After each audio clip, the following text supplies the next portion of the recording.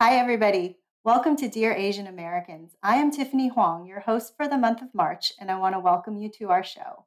March is Women's History Month, and we are using our platform to celebrate our Asian American sisters whose stories are an inspiration to us all. Tomorrow, we hit the 1 week anniversary of the tragic events that unfolded in the Atlanta area that left 8 American dead, 6 of which were Asian American women. Against the backdrop of the last 12 months and the rising hate crimes and incidents our community has faced, it is more important than ever that we share our stories, especially those of AAPI women. So today we are so honored to have Vietnamese American Sarah Nguyen here with us. Sarah is the founder of Nguyen Coffee Supply, which launched in 2018 as America's first specialty Vietnamese coffee importer and roaster. Sarah, you're so much more than an entrepreneur, and we will definitely get to your amazing body of work. But I wanted to first start by saying it's a pleasure to have you on the show. From one UCLA alumni to another, thanks for coming on. Oh, Tiffany, it's so good to be here. Thank you so much for holding this space and of course for having me and sharing my voice. Yeah, the first thing I really actually wanted to ask you is how are you doing?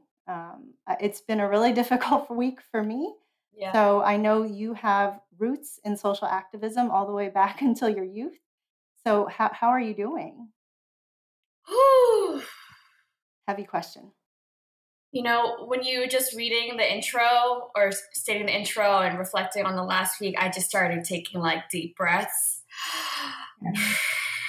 um, it's been like I found out first thing Wednesday morning because I was off my phone Tuesday night. So I woke up to all the tragic news and the shooting. And, I was just a total wreck that day. And I feel like since that Wednesday, it's been like up and down, and when people would check in with me, I was like, they checked in with me Wednesday, I ignored everyone, and they checked in on my Thursday. I'm like, I'm doing better today than I was yesterday. Then they checked in with me Friday. I'm like, I'm doing better today than I was yesterday.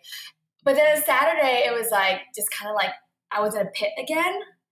Yeah. And then I just felt like, I'm just like a very, very action oriented person. I'm a huge problem solver. So I just always want to be on like this super linear path of like, I have a problem, I have an emotion, let me face it and let me like resolve it and move forward, right? But this process it's just been up and down. It just hasn't been, oh, it's, I thought I was like, by Friday, I was feeling like kind of good again, but I think that's absolutely human and normal. We're all feeling that. I share in the same pain that you're feeling as well. And, it's not only pain, it's anger too, right? It runs the gamut of emotions. And I think probably there's helplessness in there. I don't know if you identify with that as well, but I just feel like because the change is not going to happen tomorrow, we realistically have to worry about, for me, it's taking my kids out. And for you, maybe it's, worried about your parents and where they go. It's a very real pain and fear that we have that we're trying to deal with. And like I said, it's not, you can't snap your fingers and it's gone tomorrow, right? yeah. Yeah, I feel like you totally hit the nail on the head there. It's yeah, it's a deep pain and it's a deep fear, and it's because we know the problem is white supremacy. Yeah. And while the shooter is in custody, the problem still persists, and the problem is Hmm. deep, and it's been embedded in this country and our experiences for centuries. And like you said, it's not going to go away overnight, and it's not going to be resolved overnight. And the people, I mean, the white supremacists, the people who are just so enraged and so empowered to take their anger and fear out on Asian Americans, like those folks are still very active, and they're still very empowered and enraged. So yeah, there is this constant fear and this pain that persists, and that's going to persist for a long time. Because when we talk about the problem being a systemic problem and a cultural problem, um, and a social problem, those are just things that just take so much work. And sometimes I don't really know how we're going to get there. I know we're going to get there, but it's like this problem is so deep, you know? It is. It, like you said, it is just systemically embedded.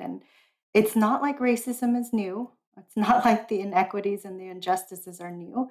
I think, obviously the last 12 months have brought them to a spotlight that you can't ignore. But I think of the plight of Black Americans, and it's been hundreds of years, right? And even for us, it's from the 1800s when the first Chinese person stepped into America, and it's 2021, and here we are again. And I think what's also most painful is probably the attack on the elderly and how they are probably now reliving trauma that they relived when they first got here, when they probably thought there was some modicum of progression. And it's painful. It really is.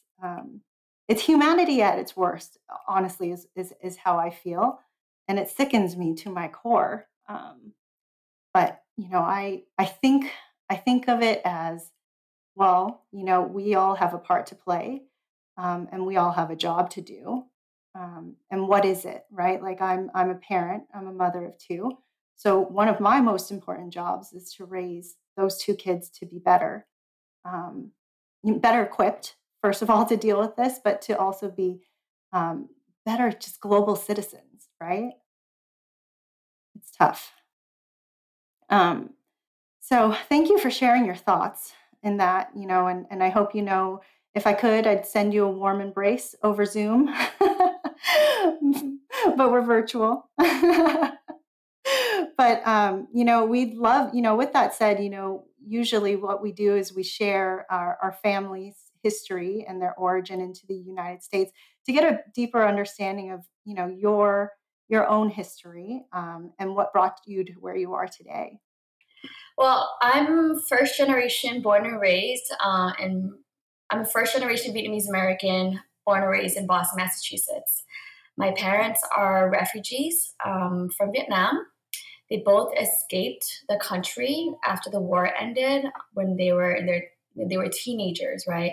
And they actually didn't meet until they arrived in Boston, so they had separate journeys. My dad is from the north in Hanoi, and my mom is from like central south. Originally from Wang Ngai, but now my mother's side lives mostly in Nha Trang. So they each share some story where, as teenagers, my dad was like the oldest male, oldest son, oldest brother in his family, and my mom was the middle, kind of like the middle child in her family. They're both one of 7 or 8 siblings, so a lot of kids. And they both felt a responsibility to help their families out, help their siblings, and help their parents. And at that time, in the late 1970s, they just saw no opportunity in Vietnam, and it was just a very hard time. It was just war torn Vietnam. So they each ended up escaping the country by boat. They're part of a group of people called Vietnamese boat people or boat folks, and it took them several attempts before they actually made it onto a boat and ended up at sea for a few months. A really, really scary journey. I remember stories of them describing just being out at sea and just being like, and surviving these massive waves where it was just kind of like 20, 30-story waves. And they're at the top of the wave and they didn't know they would make it, right? And many people didn't make it just from the waves or the storms, and many people didn't make it from pirates. But my parents each luckily arrived in Hong Kong when they arrived at a refugee camp, and they each stayed there for a few years, and then eventually they were each sponsored to come to Boston as part of a refugee resettlement program, and that's where I was born and raised with my 2 sisters. It's a little bit about my parents' journey. Yeah, go ahead. And what was it like growing up in Boston for you? So I was born in '86, so '80s baby. Grew up in the '90s, right? So that just to give some context to anyone listening. I graduated high school in 2005, so I was literally the second group of students who were allowed to create a Facebook account, because at that time you had to have a .edu, right? Yeah. And so that just gives you a little reference to like how I grew up. And so growing up in the '90s. I grew up in Boston, like Boston. I grew up through the whole public K through 12 ed system, and it was weird. It was difficult. Like, definitely experienced all the usual common racism of that an Asian American kid would experience in the '90s. And race in the '90s was not it was different than from today. Like Yeah. today, it's amazing to see the internet and meme culture and just like the younger generation and even like my generation. Like there's so much self discovery and so much radicalization and politicalization happening through social media. You see people dialoguing through social media. You see people learning about their identity and just becoming really politicized through social media. It's a really beautiful thing. We didn't have that growing up because I didn't have social media, right? So race and today, just like what's how normal and racial identity has become. Like, we're talking about, the nuances of racial disaggregation. We're talking about the nuances of like a fluid gender identity. Like, it's so beautiful to see how far our discussion around our collective discussion and our collective consciousness around identity has come. But growing up in the 90s, it was a very, very dichotomous discussion. Like race was a very dichotomous thing. Everything was very binary. It's either like black or white. Asian Americans are still rendered invisible today. However, I felt like we were even more invisible in the 90s, right? We didn't have YouTube. We didn't have the chance to find like ourselves or people who looked like us on YouTube, right? We only had TV and that was it.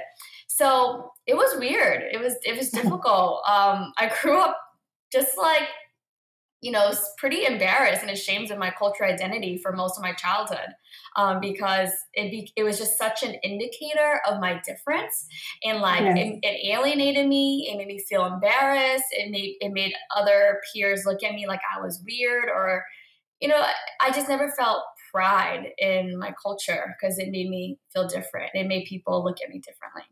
So yeah. Was there a large community of refugees in Boston? There was definitely like a Vietnamese community in Boston, but my family in particular, we didn't live in the Vietnamese community. We lived in Rosendale and then eventually Hyde Park. We lived in a pretty like immigrant community, I'd say, but it was more like Dominicans and Puerto Ricans and Haitians, right? So there was still a very like immigrant vibe, but we were like the only Asian American family in the block, right? On the block in Hyde Park. But in terms of like my family circle, like my parents would have some Vietnamese friends who we'd hang out with. Yeah, I mean, going back to what you were saying and how different it is for this generation growing up, I'm so happy being the mother of two young children. I mean, even your work and what you're doing, just that representation of what you can be, what is out there, what's available to you. I mean, there was nothing, right? Like, we grew up thinking that the standard of beauty is something different. And we didn't even find that standard of beauty in ourselves. So it was a really troubling time and a confusing time to grow up in America. So, like you, I am very glad that there's been so much progression in that regard. So, it was any of the early social justice work that you felt compelled and pulled in to do? Was that part of because of the way you grew up? Yes, but it's mostly part of the fact that I was really fortunate to find a youth activist organization here in Boston. So my whole life just changed when I was in high school, and my sister was a part of the organization called the Coalition for Asian Pacific American Youth, and then I eventually entered the organization as well. And it was a youth organizing group that was housed on the campus of UMass Boston inside the Asian American Studies program, right? So the Asian American Studies program at UMass Boston kind of like sponsored and supported our youth organization. So I was really lucky at a young age to have access to ethnic studies and Asian American studies and professors and like some of the college students at the time. And so, all of our workshops and our meetings were held on the campus of UMass Boston inside this Asian American Studies program. So that was like around sophomore year of high school. And so through that experience, it unlocked everything. I was able to deconstruct and unpack all of the internalized racism I was feeling. I was able to like really deconstruct the systems of oppression that I was like living in, and just gave me context to my experiences with racism, and it just empowered me because all of a sudden I went from feeling so small and so marginalized and so alien and so like inferior to realizing that I was a part of the system that was designed to oppress me, right? And to design all communities of color. And on top of that, I started to find my voice, not just through education and like Asian American studies, but also through organizing. We organized youth rallies and demonstrations and conferences and workshops for other youth around the city and Northeast region. So that sparked my lifelong journey into activism. And it was because of my experiences as a youth activist in Boston that I went to UCLA to major in Asian American Studies. I was probably the only freshman who like applied in Asian Am, because you know how like Asian Am is like something people discover and they take it because it's an easy major. But I like in my admissions that I was like, I want to be an Asian American Studies major, and I actually got rejected from UCLA the first time because you know as an out-of-state student it's very hard to get in. Yeah. And they rejected me, and I got in through an appeal letter. So I wrote a letter of appeal, and I specifically was like, listen, I want to go to UCLA because I want to major Asian American Studies. I'm so passionate about my community, and this is what I want to do. This is what I want to study, and I got in. But yeah, it was a really, really, really big proof. So yeah, then I continued my journey in Asian American Studies and community organizing throughout my years in undergrad in LA. This story is so wild for so many reasons. Thank you, thank you for sharing that. I mean, first of all, I think that is a fabulous illustration of just how important early education is, which is still missing, I would say, in large part, in terms of the larger education that my kids are going to get at school. So I'm taking notes because if the school districts are not going to take that on board, we're going to have to take care of that ourselves.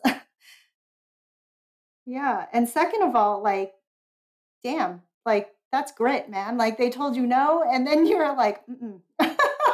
Like, this is why, and then on top of that, like, you have actually lived up to what you said you wanted to do, I mean, in all of your work, which you have an extensive, like, decorated background that obviously is not only in entrepreneurship, you were a restaurant owner, you were in film and writing. So and all the hats that you've worn tie into this idea of representation and speaking for those who are marginalized. And that's why I was saying, wow, like that story was full circle because you have lived and breathed what you set out to do, which is so amazing, so amazing. Thank you. Yeah, if anyone looks at my history, like you said, I've worn many, many hats, and people are like, how do you do so many different things? And I was like, yeah, I have worn many different hats, whether it's like journalism or documentary filmmaking or anything, or entrepreneurship. They're different, but the thread is all the same. The mission has always been, through all these different channels and all these different platforms and ventures and projects, it's always been to increase representation of the Asian American community, more specifically the Southeast Asian American experience, and to just like speak our truth, and just to add more of our voices and our experiences to the overall mainstream conversation, because change isn't going to happen if people can't understand each other, right? And so that's always been kind of like my driving motivation. Yeah, I mean, and that's in large part why this podcast even exists, because we need to share stories. And nobody's going to do that for us. We need to do it for ourselves, right? And so you've very clearly delineated why you built Nguyen Coffee Supply. But, I think the interesting thing, if you could share with our listeners, is it's another story of like, you're trying to right a wrong here on why you actually created it, because you found out some pretty interesting things in your research of coffee, right? When it first came into your head. Could you share with our listeners? Yeah, of course. So I first started thinking, brewing on the idea in 2016, because as a restaurant owner at that time, Vietnamese food and culture was having an emergence in New York City and mainstream America. And on a similar wavelength, I noticed that the product, Vietnamese iced coffee, was also becoming super trendy, popping up on menus here and there. However, every time I tried the Vietnamese iced coffee, it was actually not made with Vietnamese coffee beans. And I would ask them, oh, how did you make this Vietnamese iced coffee? And they'd say, oh, we just use like our house Colombian or Ethiopian or a super, super dark French roast, and we add the sweet condensed milk, and it's like Vietnamese iced coffee, right? And that just, as a Vietnamese American, that just like really bothered me for many, many reasons. One, it's just total miseducation and misadvertised and false advertising to consumers. Two, you're rendering the actual producers of that coffee bean, be it Ethiopian producer or Colombian producer, you're rendering them invisible for their labor, right? And you, as a business, you're trying to profit off of the cultural cachet of a Vietnamese iced coffee, the trend of Vietnamese whatever in this world, but yet the actual producers and creators of Vietnamese coffee and Vietnamese coffee culture do not benefit in the transaction at all. So lots of injustices and lots of wrongdoings that I was experiencing. And I was like, that's messed up and that needs to change. So then I started asking myself, well, why aren't they just using real Vietnamese coffee beans, right? Then I was like, oh, it's actually really hard to find real, like premium, fresh roasted Vietnamese coffee beans on the market. I looked at all the major supermarkets, Whole Foods. I go online to all the websites of all the major specialty coffee roasters, and it's, especially coffee over the last 10 or whatever, 15 years has been like single origin this, single origin that, right? And I was like, wow, I could not find one roaster or brand offering a single origin Vietnamese coffee bean. And I was like, why is that? That like blows my mind. When I would ask people in the industry about this, they were like, I was like, why don't we roast single origin Vietnamese coffee or like specialty Vietnamese coffee? And they were like, oh, because Vietnamese coffee is gross. Vietnamese coffee is cheap. Robusta beans are gross. It tastes like burnt rubber tires or grandma's socks. Like super derogatory, negative statements. Like the passion behind their hate for Vietnamese Robusta, I was shocked, right? And I was like, well, I'm offended, and this is racist. Like this is a whole other kind of racism in the coffee industry. And I also just knew it wasn't true because I grew up drinking Vietnamese coffee, right? So then it makes me start thinking about like who are the gatekeepers of this industry? Who are the ones creating these narratives about coffee? Because ultimately, I'm not here to say that Vietnamese coffee is better than worse, but just we deserve to be included, right? Yeah. So I do want to acknowledge some truth in where this idea comes from, Tiffany. It's because for so long, Vietnam's coffee production has been kind of really funneled into the commercial mass commodity coffee trade, right? Because there are certain companies or corporations who want to buy a cheap coffee bean product because they then want to make a cheap product to sell, right? Yeah. And because of that, Vietnamese producers and farmers have no opportunity to advance their coffee if the rest of the world is not willing to look at them as a specialty coffee producer. One more piece, I'm almost getting, there's so many layers here, but also I discovered in my research that I was like, oh, maybe Vietnam doesn't produce coffee. Maybe that's not why it's not available. Not true at all. I discovered in my research that Vietnam is the #2 producer of coffee in the world. And that just blew my mind, Tiffany. I was like, holy shit, how do I not know this as a Vietnamese American? Like, that makes me so proud to hear. And I was like, why don't I know this? Oh, lack of transparency, lack of visibility, lack of representation. Because when Vietnamese coffee leaves Vietnam, it just becomes coffee, right? And so all of these things, Tiffany, just really like inspired me and motivated me to start the company, When Coffee Supply, and just really say like, this is messed up, this is wrong, and this needs to change, right? And because when we think about specialty coffee isn't just something you drink. Specialty coffee is a collective investment from people all along the supply chain to make these changes, to improve agricultural farming and to improve the livelihoods of farmers, right?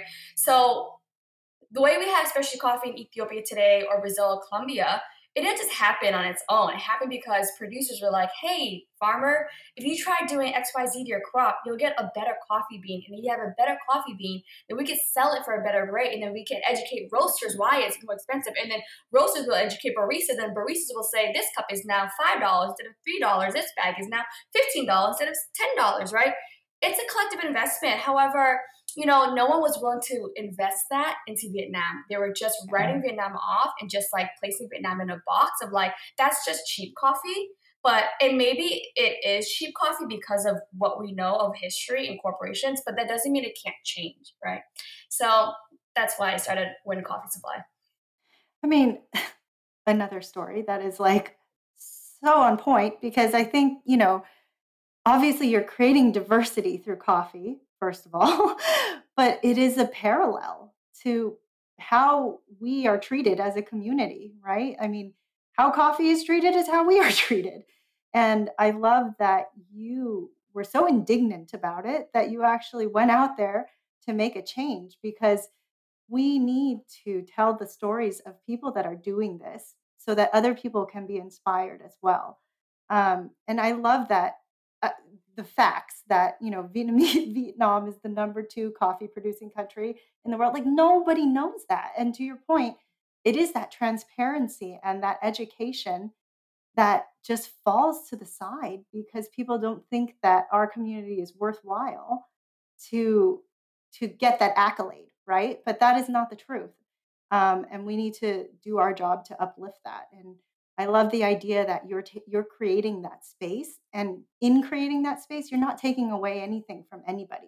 You're Exactly. just allowing another culture, another community to also be celebrated and share the stage. And was it a difficult, I mean, obviously you've been an entrepreneur, but you've not, had the experience of how do I Oh import my beans? gosh. Like, No, yeah. I had, because just context, I had zero experience in coffee prior to this. I had zero experience in importing and exporting, zero experience in roasting.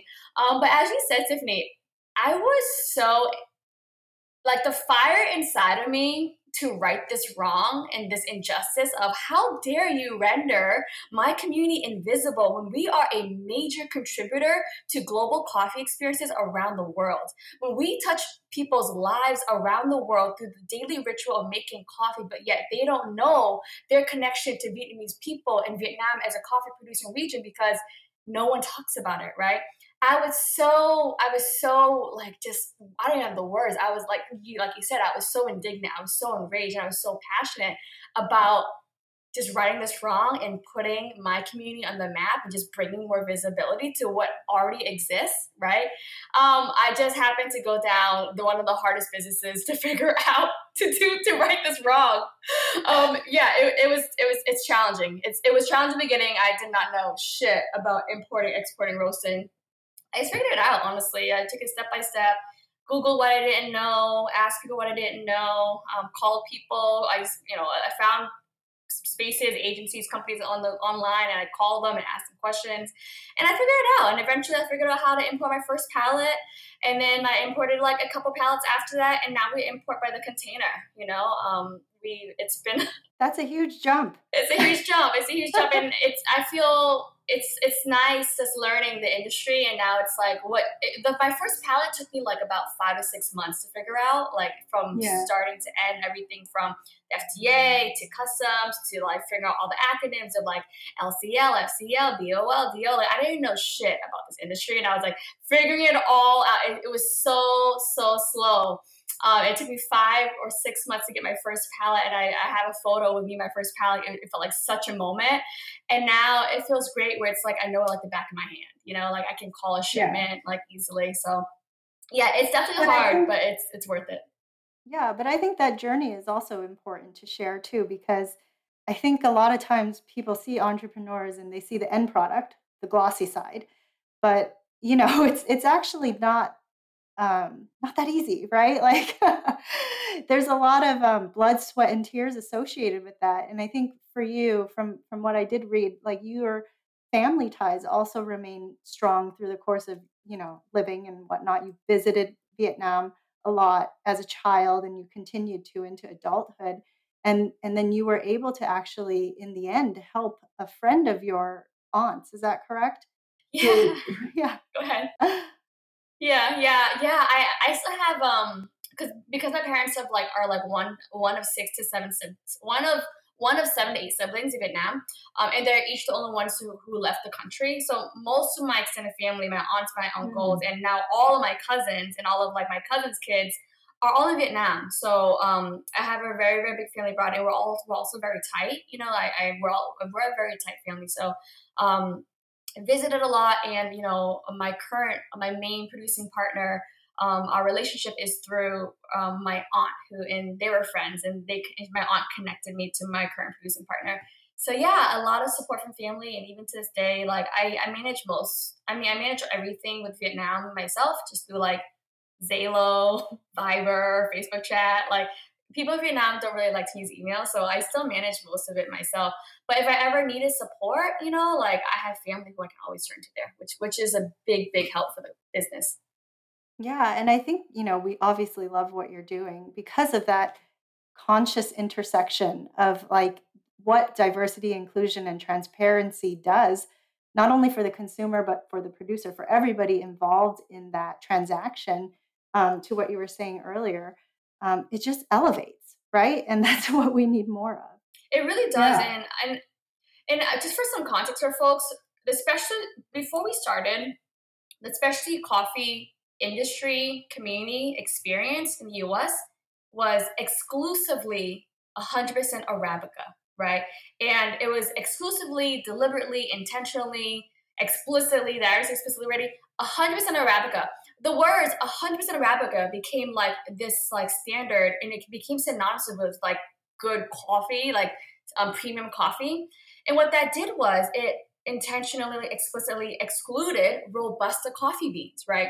And so what happens when consumers and people in the industry do that is you're actually barring an entire product, an entire region from having the opportunity to elevate their livelihoods, to advance their livelihoods. And it's not just Vietnam. Vietnam is the number one producer of robusta coffee beans, but robusta coffee beans are grown in many other countries around the world as well. And when you say those things, you bar people all around the world in different countries from having the opportunity to go from like, like making this much money from a season to like this much money from season, right? It's so harmful, right? It's so harmful. And it really, what we say here and the ideas we perpetuate here as consumers and as quote unquote leaders of an industry, it has detrimental, like effects on people's livelihoods on all around the world. I agree, and I think that's why storytelling is so important, and then you have done a lot. I mean, obviously, because you have a filmmaker background, you've done a lot of that in terms of the branding behind Nguyen Coffee Supply and being able to tell that story, about Robusta, and I mean, things I didn't even know that it has 2 times the amount of caffeine, that it has more antioxidants than Arabica. I mean, like, just general knowledge that people wouldn't know, and it is, we have to tell these stories so people will know. Yeah. Yeah. So, what was the journey like for you in terms of, like, you were freelancing and bridging building this company at the same time? What was that turning point for you that allowed you to kinda go full time? Yeah, great question. So it, I started thinking about the company in 2016. I made my first visit and established our current producing partners, really our current relationship with our current producing partner in 2016. And then in 2017, I was still freelancing and making films, and I was still involved in my last restaurant. And then by the end of 2017, I was like, okay, it is time to get serious and commit to building Win Coffee Supply. So then I made that decision, and then by top of 2018, I committed to building it. And for all of 2018, I was still freelancing. I built it, launched it, and then we were live. And then throughout all of 2019 and most of 2019, I was still freelancing and working on all these other projects, and also while building the company.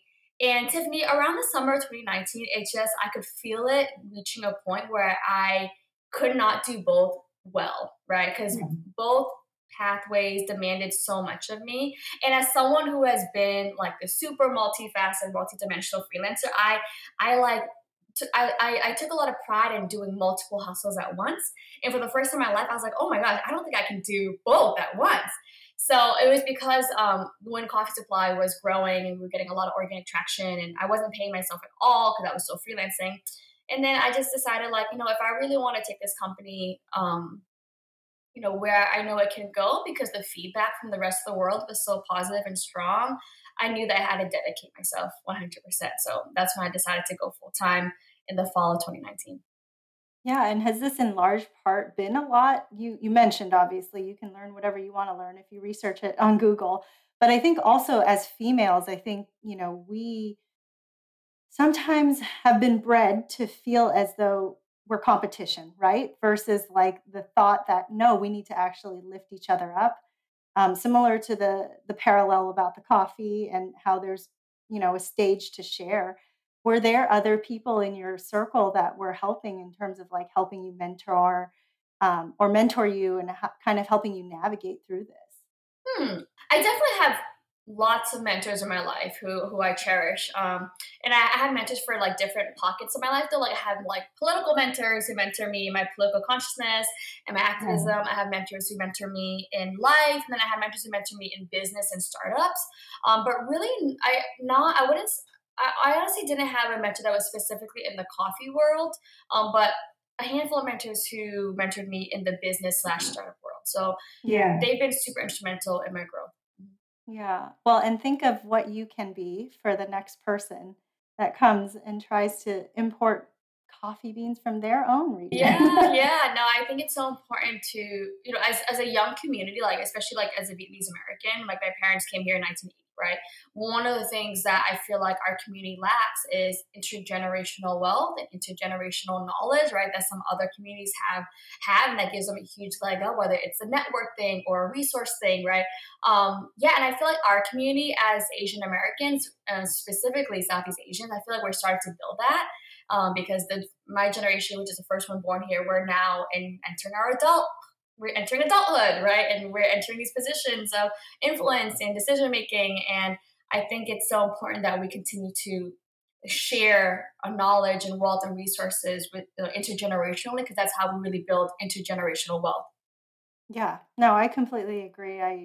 From my own personal perspective, my parents were just trying to survive, right? Like the resources that were available to them are a very short list compared to what we can do and what we can bring to our children. So it's a wonderful progression of life. It's just more so we have to be those engaged individuals to participate in that full circle um, kind of livelihood.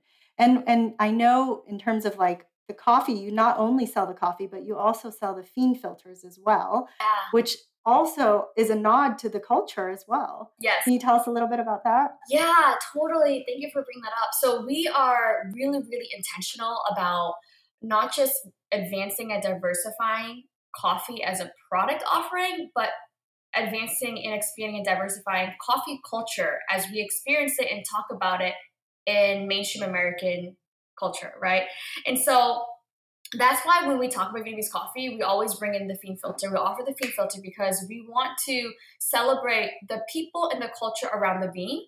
And I think so much, especially specialty coffee culture over the last 10, 15 years has been very bean centric, which I think has been really wonderful for the exploration of the bean. It's like where it's grown and the elevation and how it was processed and how it's roasted and how it's extracted. Like, there's so much science around the bean. And for us at One Coffee Supply, we believe in going beyond that, building upon that. And let's talk about the people and the culture surrounding that bean, right? Like, what's their daily coffee ritual like? How are they brewing? Do they even have the access to brew their own coffee, or is everything exported, right?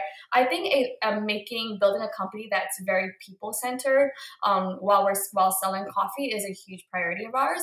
So yes, so we are huge on sharing the Fiend brewing method. And as a coffee drinker, I look at all these brew guides, and it's like, which one do you want to choose today? The Chemex, the pour with the French press, the auto drip. And I was like, why not the Fiend filter? Like, that in itself is like a layer of inclusion and representation, right? And Yeah. I think it's just because no one's thought to bring the Fiend filter in the conversation. I think it goes back to this broader topic of like, if not us, then who? Like, we have to tell our own stories and we have to push our own culture, because we can't count on or rely on anyone else to do it. And if they do, they probably really want to do a good job at it. No. That's absolutely true. You might as well tell the story yourself. And what do your parents think about what do they think about this venture? I mean, they must be so proud of you. Yeah, Vietnamese parents, if they ever say they're proud. No, but you know they are. They are definitely happy. They're very, very supportive of One Coffee Supply, and they're really happy, Tiffany, because for so many years, like 6 or 7 years, when I was a full time freelance writer and filmmaker, they had a hard time understanding that because they felt like it was a very unstable job, and it was. It was very financially insecure, and it was. And they just didn't think it was like a secure path for me. And they were probably right, right? Whereas when it came to starting the business, like that they could understand. Like, you buy a bean, you sell a bean, right? And like that made sense to them because they're also both entrepreneurs themselves. They were both small business owners. So from the jump, they've been super supportive of the company, and they continue to be like my biggest cheerleaders. That's amazing too that they share it or you share that with them in terms of them being entrepreneurs. Have you had to rely heavily on them for advice on anything? So my mom has a small laundromat, and my dad has a floor sanding business. So they've both been business owners for like since the early '90s. Um, my industry is so different, when it comes to like Yeah. CPGs, e-commerce, tech. There's so much they don't know about that world, but they know a lot about, I think, some of the more intuitive things around building a business, like how to build relationships, how to operate with integrity, how to build trust, how not to trust, how to be like smart about strategizing. Like they definitely offer insights in those areas, and I really value them, and I keep them looped in on the journey, every week, every month, because I want to share it with them, and I think it makes them really excited to see how it's growing. And so yeah, they're always dropping gems on me, but not like tactical business stuff, but definitely always dropping gems. Yeah, but I mean, I think they must be so proud to also see their last name as well, like plastered over a coffee bag, right? Like it's probably something even you in your youth didn't think would be something that would come to fruition. And I'm so glad, like, my kids, my daughter specifically, has somebody like you to look up to be like, oh, that auntie, she's a badass, man. Like, I could be that badass. Tiffany, do we have time for the name story? Yeah, Yeah. Okay. So yeah. this is the name story. How I decided to name the company Nguyen Coffee Supply or Nguyen Coffee Supply.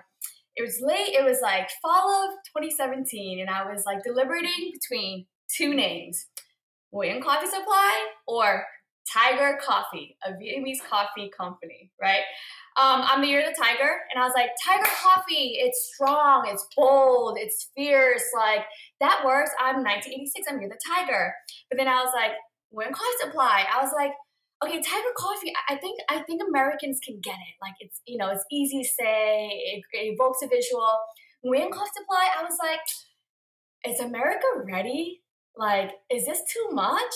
Is it gonna backfire that people are gonna trip up and can't say Nguyen, Nguyen, Nguyen, Nguyen? Like, is it gonna work against me? Like, I don't know if they're ready, right? And then I went back and forth, and then I had a moment where my sister got married in September 2017. And she had changed her last name, right? Which full support, right? And then, but I remember talking to my dad, I was like, "Oh, like, how do you feel that Jen changed her last name?" And he was like, "Hmm." He's like, "Oh, I didn't think about it," and he's like, "It made me feel a little sad because then I realized my last name will end because he has three daughters." 3 daughters. And then Yeah. in that moment, Tiffany, my heart was just dropped. And then I was like, fuck patriarchy, right? And in that moment, I was like, oh, I'm gonna make Wang the most famous last name in the world. And I was like, you know what? I don't care whether or not America is ready. I'm gonna help get us there. So then that's Yeah. how I decided to name the company Wang Coffee Supply, right? Of course, it leads into the whole representation piece. Our brand is all about bold and strong, Mhm. in your face, clear, right? And that's on the Yeah. packaging. So that's how I decided to name the company Wayne Coffee Supply. I love that story, and I'm so glad you did though, because like that's like one step forward to the larger problem that we're talking about. I mean, like I said, we love what you're doing in terms of celebrating the diversity and the culture, the transparency, the inclusion, all of it. Your work is not going unnoticed, and we are so appreciative of it.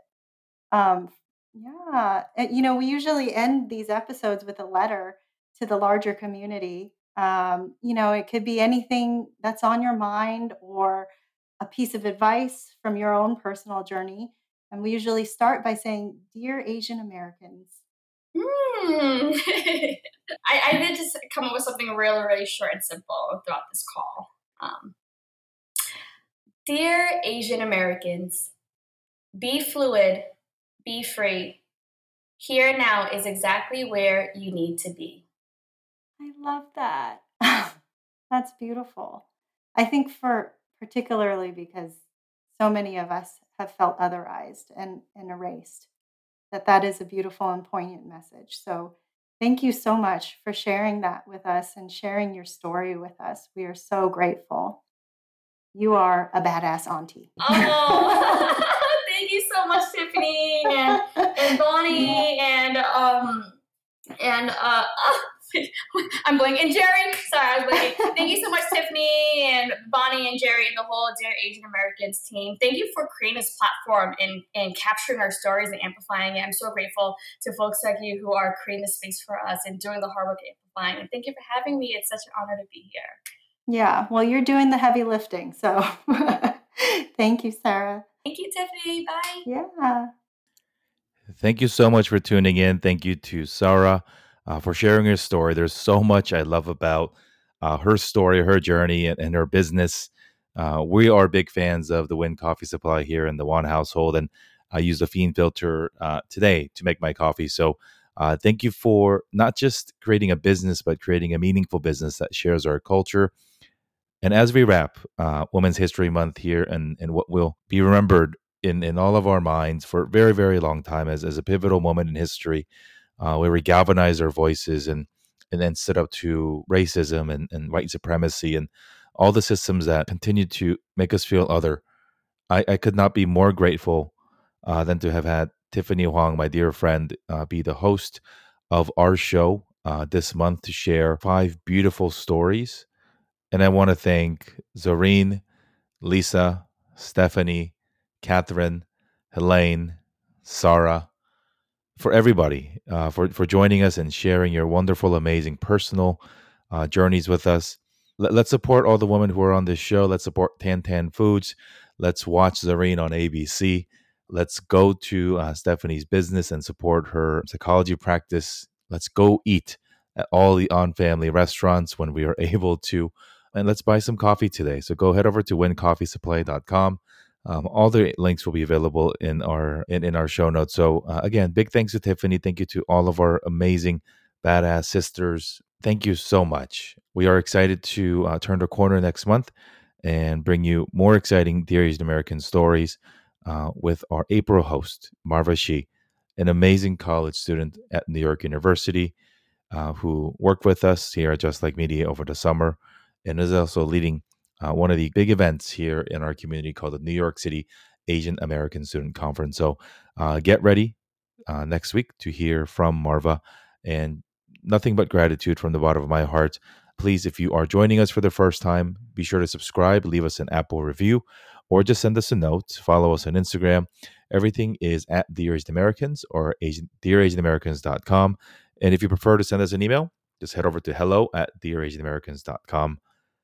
Friends, it's been a long month. It's been a long month. It's been a sad month, an angry month. But I do want to take the positive away from it is that I do believe that our community has been woken up and that everybody, not everybody, but more people are listening to us. So I am so honored and humbled to play a small role in that, in amplifying and elevating our stories and uplifting the Asian American voice. So thank you for allowing me to do that. It is the best job I've ever had. And so thank you so much for tuning in and signing off for March on Dear Asian Americans. This has been Jerry Wan. Please, please, please be healthy, be safe, and be happy.